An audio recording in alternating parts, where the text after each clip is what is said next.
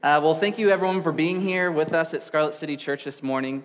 I'm particularly thankful that you're here because I get to share with you some things that are really important to me in my own life, in my own faith journey. I wanted to let you know a couple things about myself and share about how I really became a follower of Christ. I grew up in a Christian home, and I'm really thankful for my parents who were very kind to me and they were good to me. But despite what they did, my entire world was based around looking for people's approval.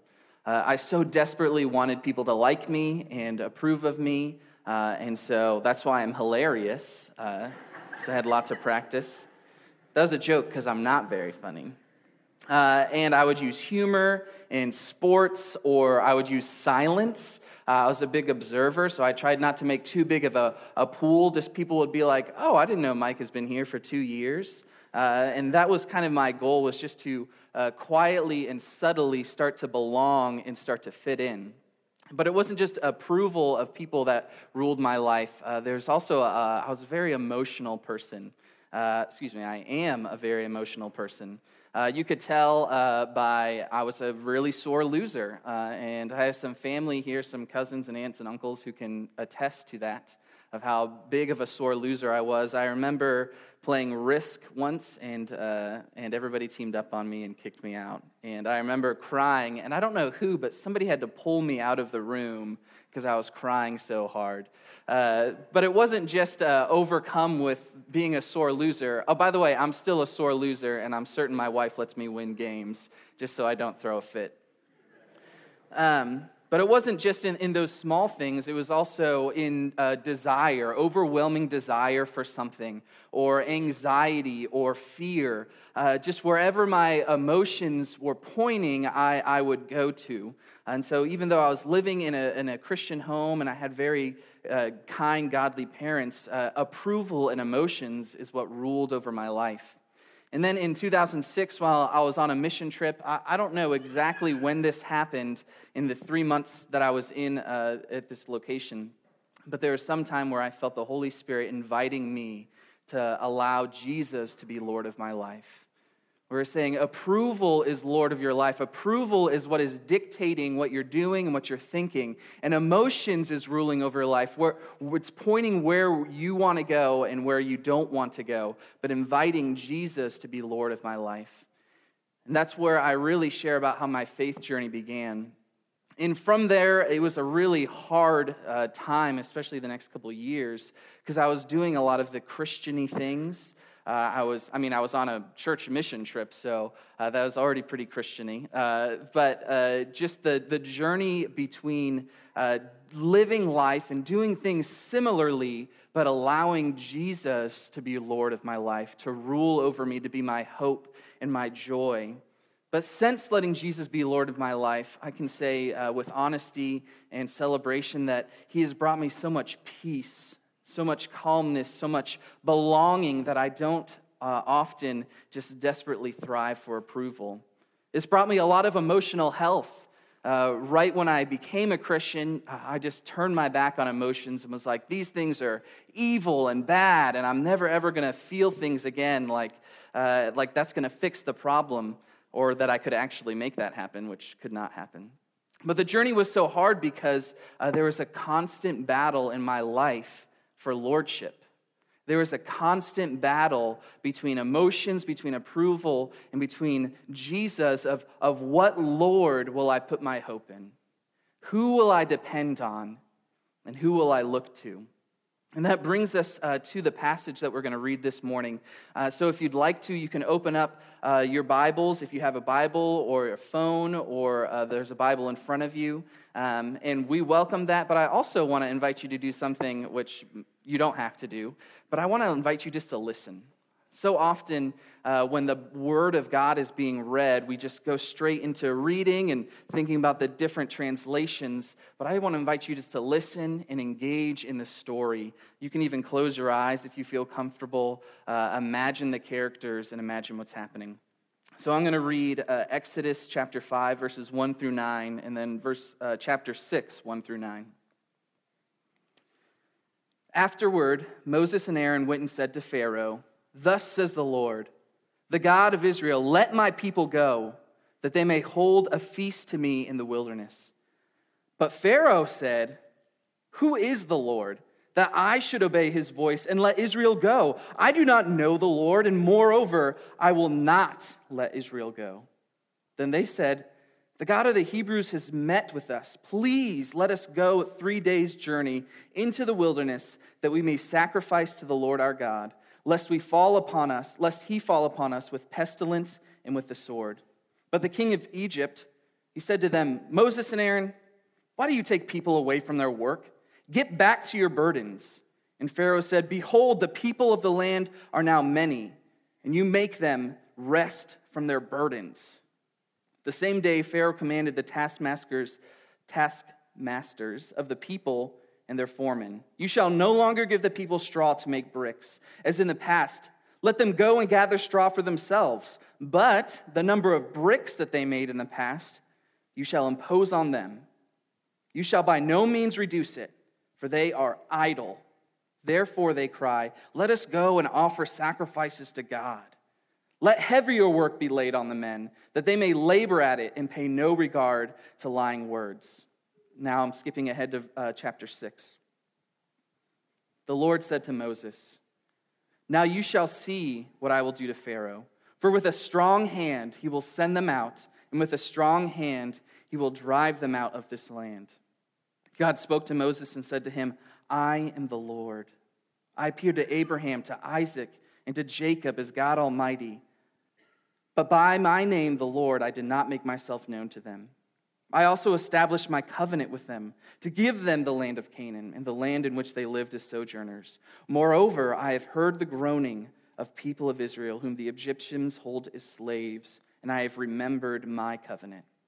Say therefore to the people of Israel, I am the Lord, and I will bring you out from under the burdens of the Egyptians, and I will deliver you from slavery to them, and I will redeem you with an outstretched arm and with great acts of judgment.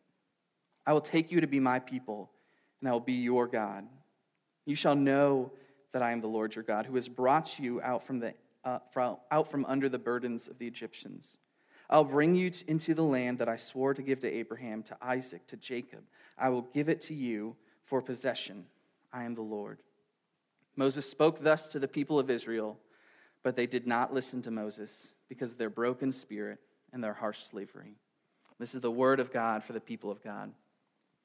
So in this story, we see a fight between two lords.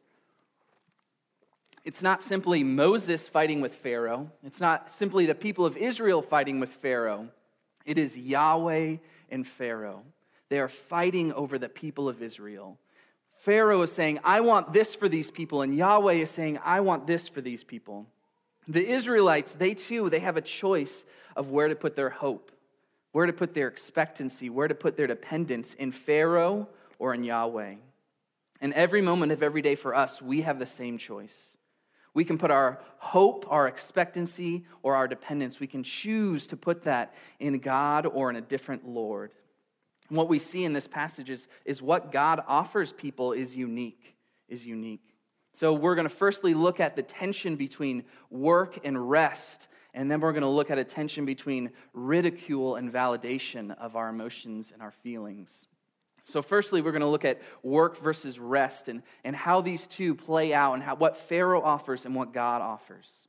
So Pharaoh, if you couldn't sense the story, he was pretty upset. He was irritated that the Israelites would ask for a journey. Now, it says 3 days, but that didn't necessarily mean it would just be gone 3 days. It meant that the journey would take 3 days and then they would be there. But Pharaoh was so angry that he said, you know what? I'm going to make work even harder for you. I'm going to make everything worse.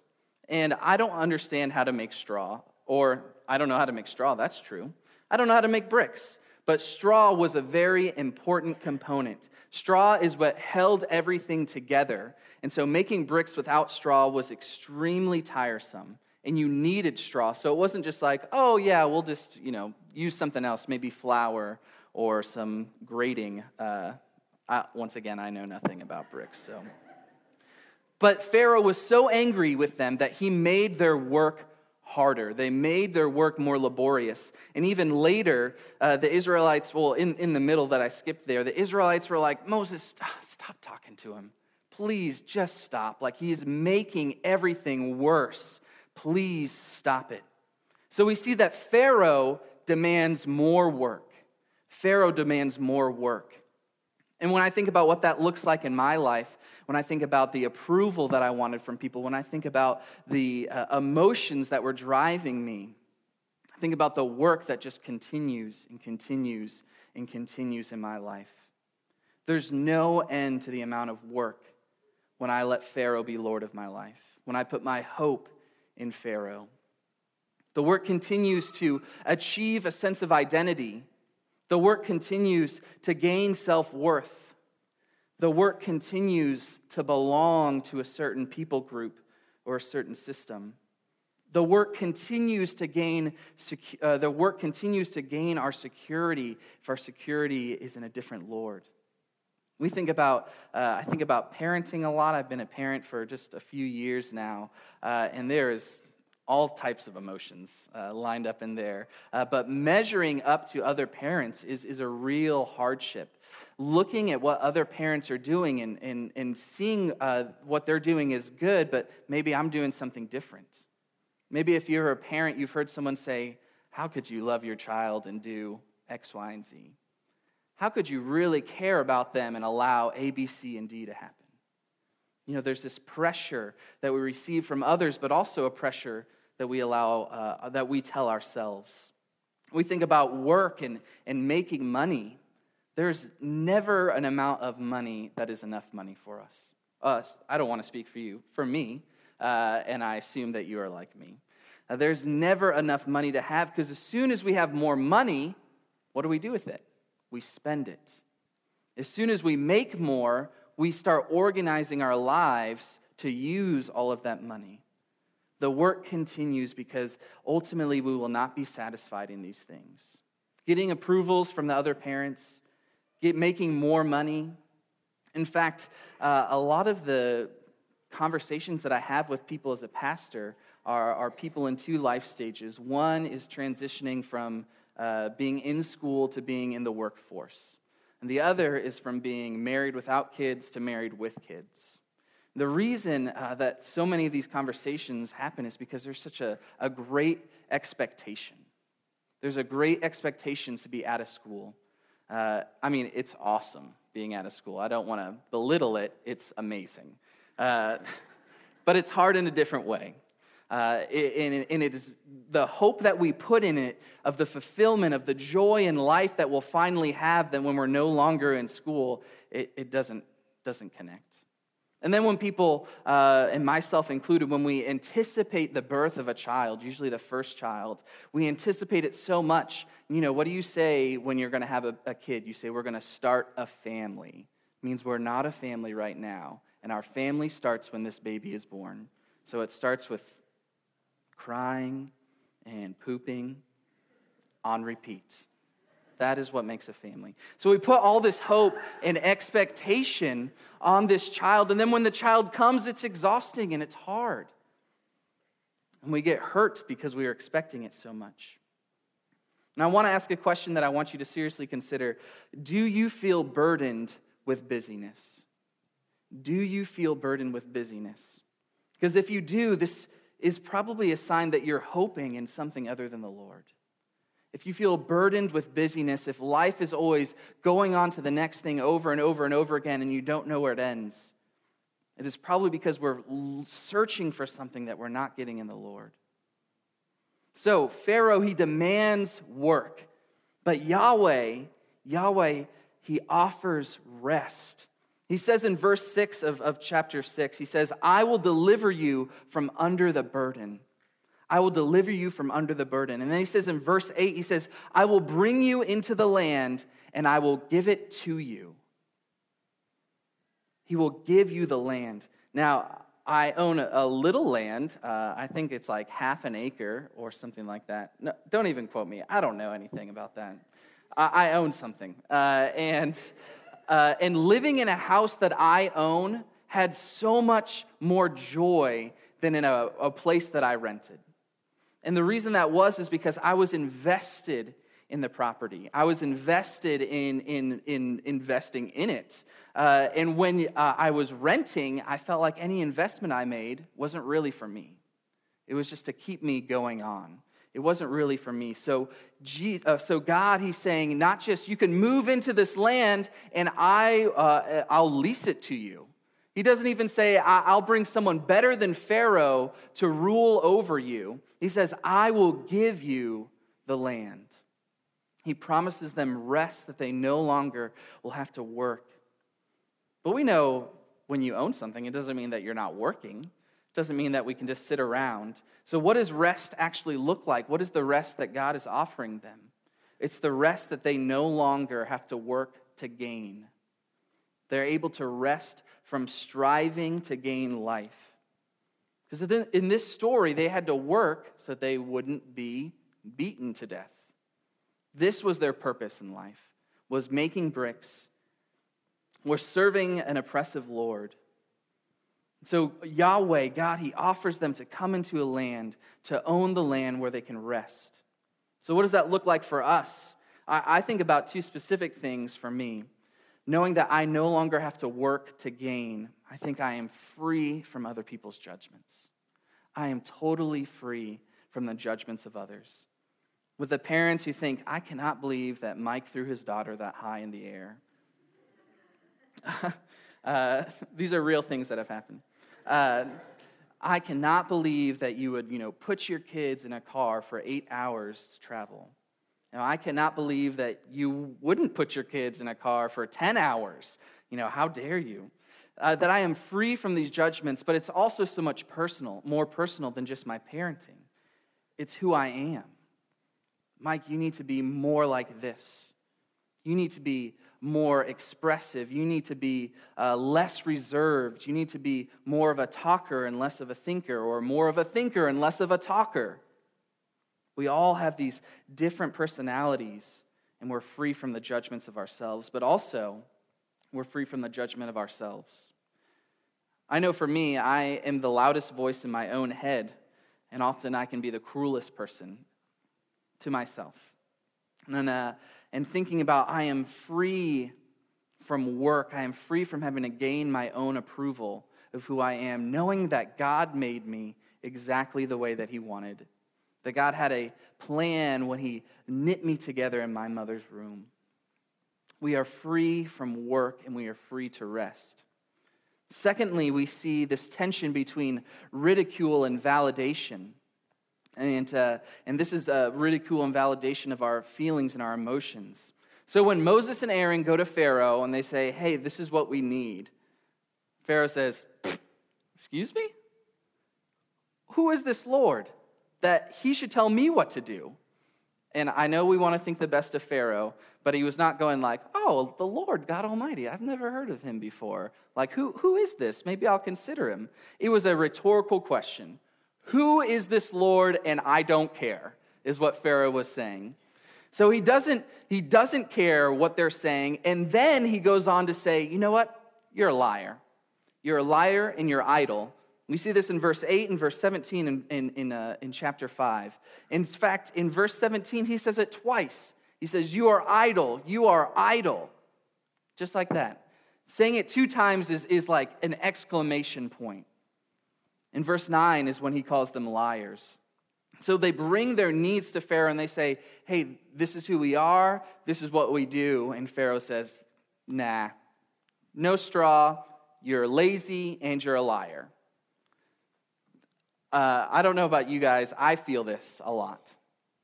When I bring my needs, when I admit my needs, when I admit who I am, I hear people and I hear myself saying, no, you're lazy, you're a liar. Or I think things like, this is hard, but I know people who have it way worse than me, so I shouldn't feel bad about this.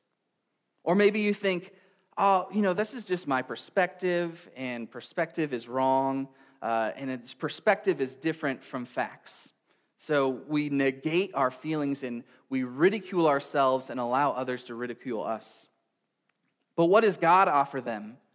Pharaoh, he ridicules our needs, where God, he validates our feelings. God validates our feelings.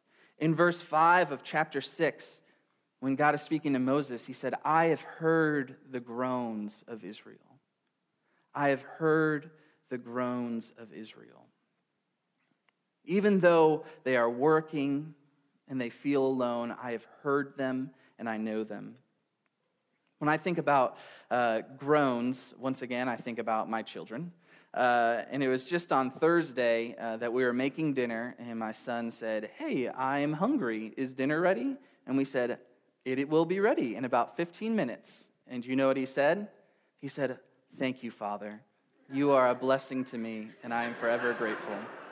No, he said, I'm hungry right now. And so in my heart, I said, yeah, that's fine. You can go ahead and starve then. This is how I feel when a child is questioning me, when I'm doing everything I can to make this nice, amazing stew. With two hands, like a witch. We make big vats, so we only have to cook once a month. But when the Israelites cry to God and they groan, he didn't say, excuse me? 1 chapter ago, I made some promises to you, so buck up because I'm a God of my word. No, God doesn't act the way I act. He says, I have heard the groans, and I've heard the cries. And this is their perspective. Us, we can read the whole story in a few moments. We can read the whole story of these people's slavery and oppression in a few moments and know that it's coming. But their perspective is they are in deep pain, real pain, oppression, murder, terrible things. And our perspective is so important because our perspective is how we perceive the world and it impacts how we view other things. Our perspective is so important that even if it's not really the way it happened, it's the way that we view ourselves and the way we view the world. So God, he hears us and he listens to us, even if it's not exactly true what's happening, especially if it is true that it's happening. So we're able to bring our feelings, our perspectives, and our thoughts to God fully. So we see that in one regard, there's a Lord offering work where God offers rest.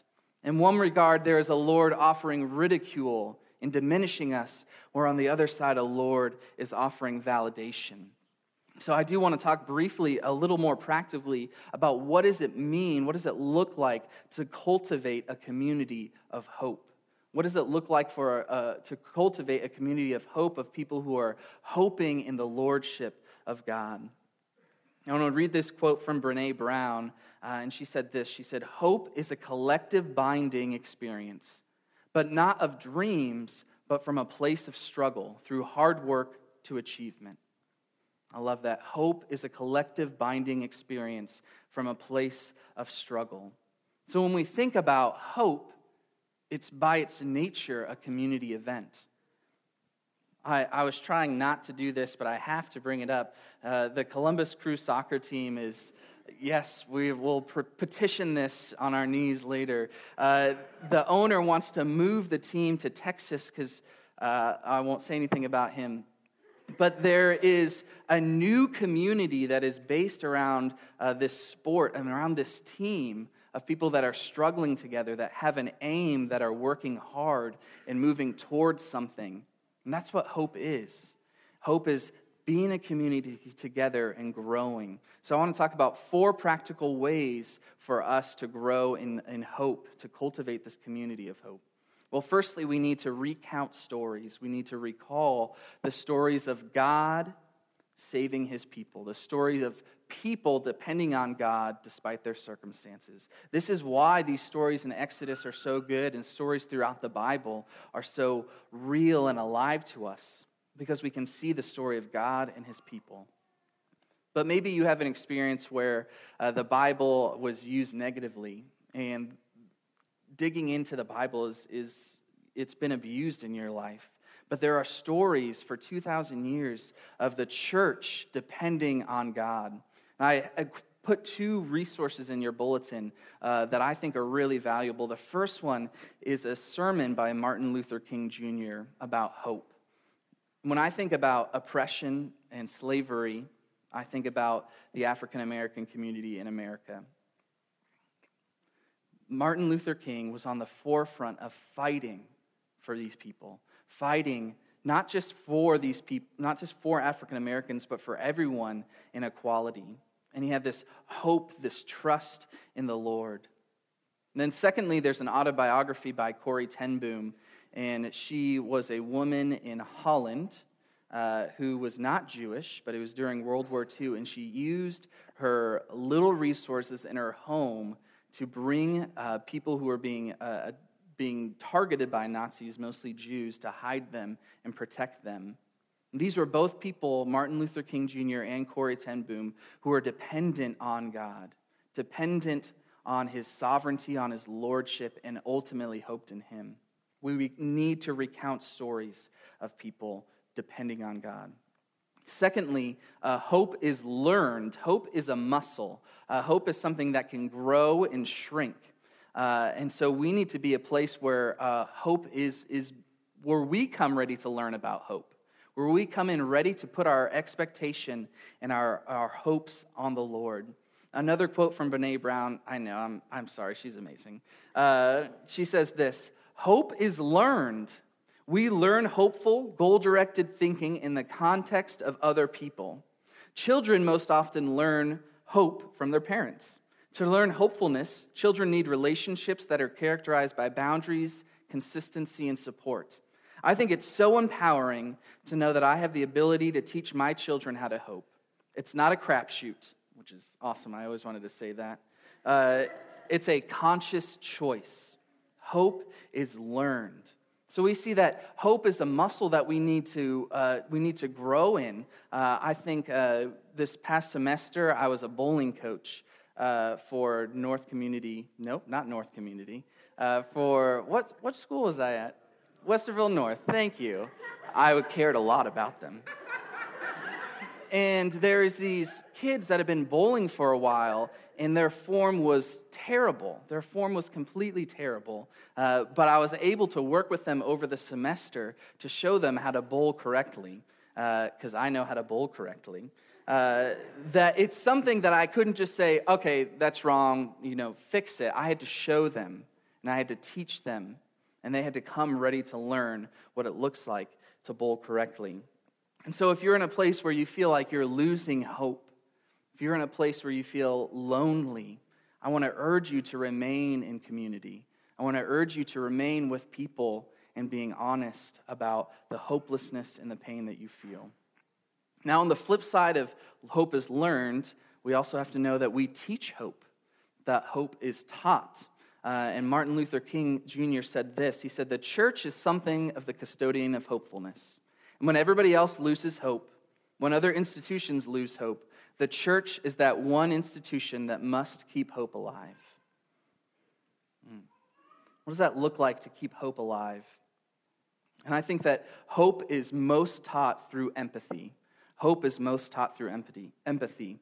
And I think that the church has this reputation when people bring pain to us, we say, I'm trying to think of some Christian jargon that has been hard of, oh, God has a plan, or God designed this for you. And those are kind of right. This isn't really, I didn't want to get into this. Hope is most taught through crying with somebody.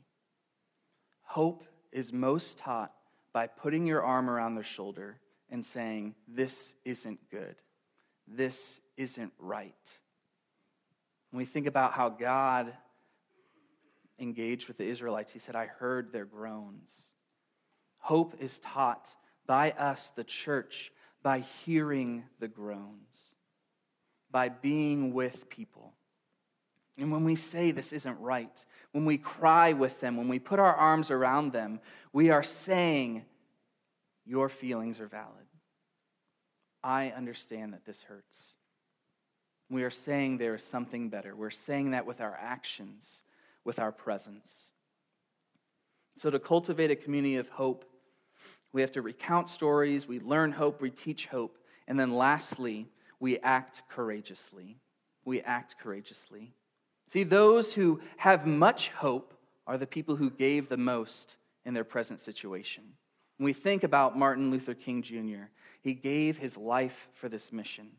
He gave his life to communicate the need to change the system. He's still influencing people today. Corrie ten Boom also was taken and put into a camp. She lost her father. She lost her sister.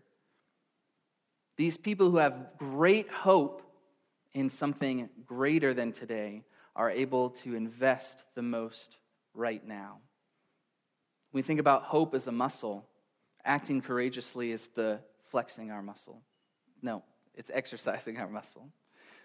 We are acting courageously, living confidently in the hope of the Lord. And I want to close with this, remembering that Christ first acted courageously. Christ acted courageously in coming to us and taking our sin on the cross.